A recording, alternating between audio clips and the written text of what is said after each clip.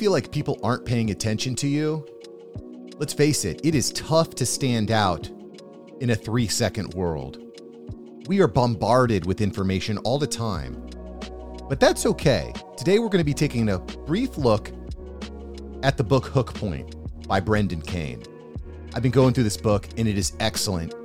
And I've got a few points in here that I think are really going to help you out. A challenge even. A quick challenge that you can implement that's going to help you to start standing out and getting people to stop scrolling.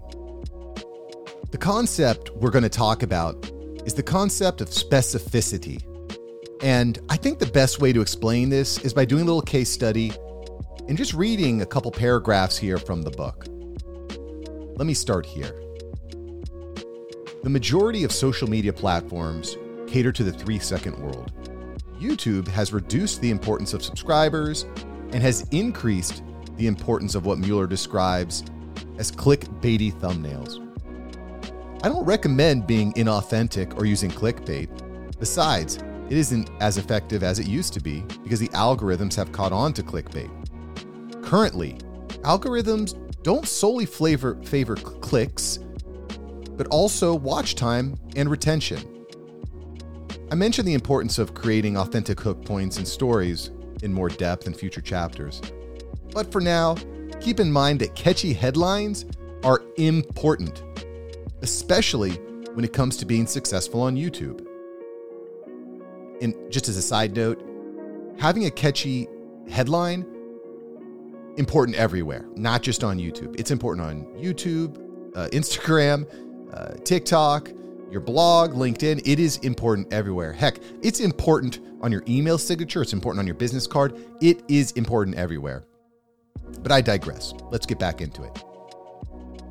Mueller goes on to explain that one of his most viral videos, with more than 32 million views, was created with this headline theory in mind.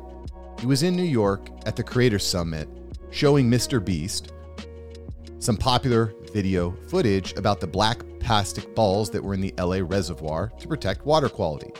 Which, by the way, if you're not familiar with Mr. Beast, he's a pretty big deal, pretty big YouTuber. He has over 100 million subscribers. He's on track to be a billionaire, but I digress. Let's get back into this.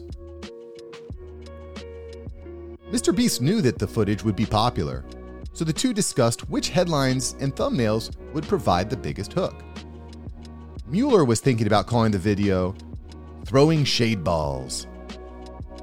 It's catchy. It's not very specific. Mr. Beast steered him away from that title. Instead, he suggested, why are there 96 million black balls on this lake? Mueller believes that the popularity of the video is highly linked to the hooky title and thumbnail. It created intrigue and sparked people's curiosity. Now, for me, the big takeaway from this lesson is the importance of specificity, the importance of using numbers in your posts, the importance of using numbers in your bio, the importance of using numbers everywhere.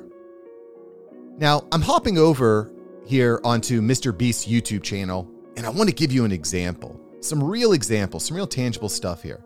I'm going to read out the titles to Mr. Beast's most popular uploads. This video has 296 million views, and the title is $456,000 Squid Game in real life.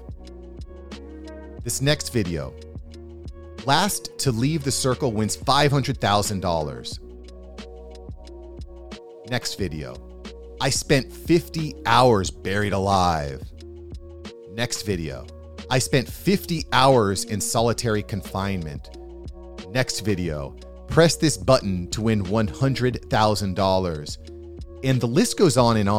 And what you find when you look at this exercise is Mr. Beast's channel, his videos, the same thing that Brendan Kane is talking about in Hook Point, is that when you use specific numbers, it creates intrigue and curiosity.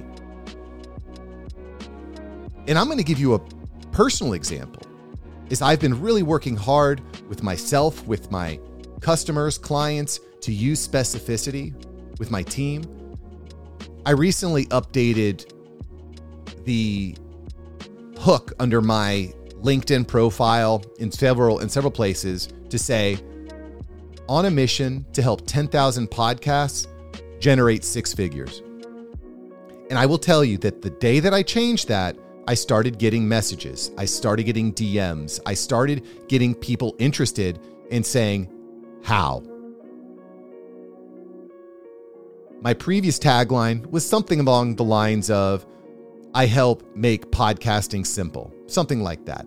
But it wasn't specific enough. It didn't create the intrigue. And look, you're probably not a podcaster. You're just trying to make some damn money. You're trying to get to that first 6-figure year. That's what After Hours Entrepreneurs do.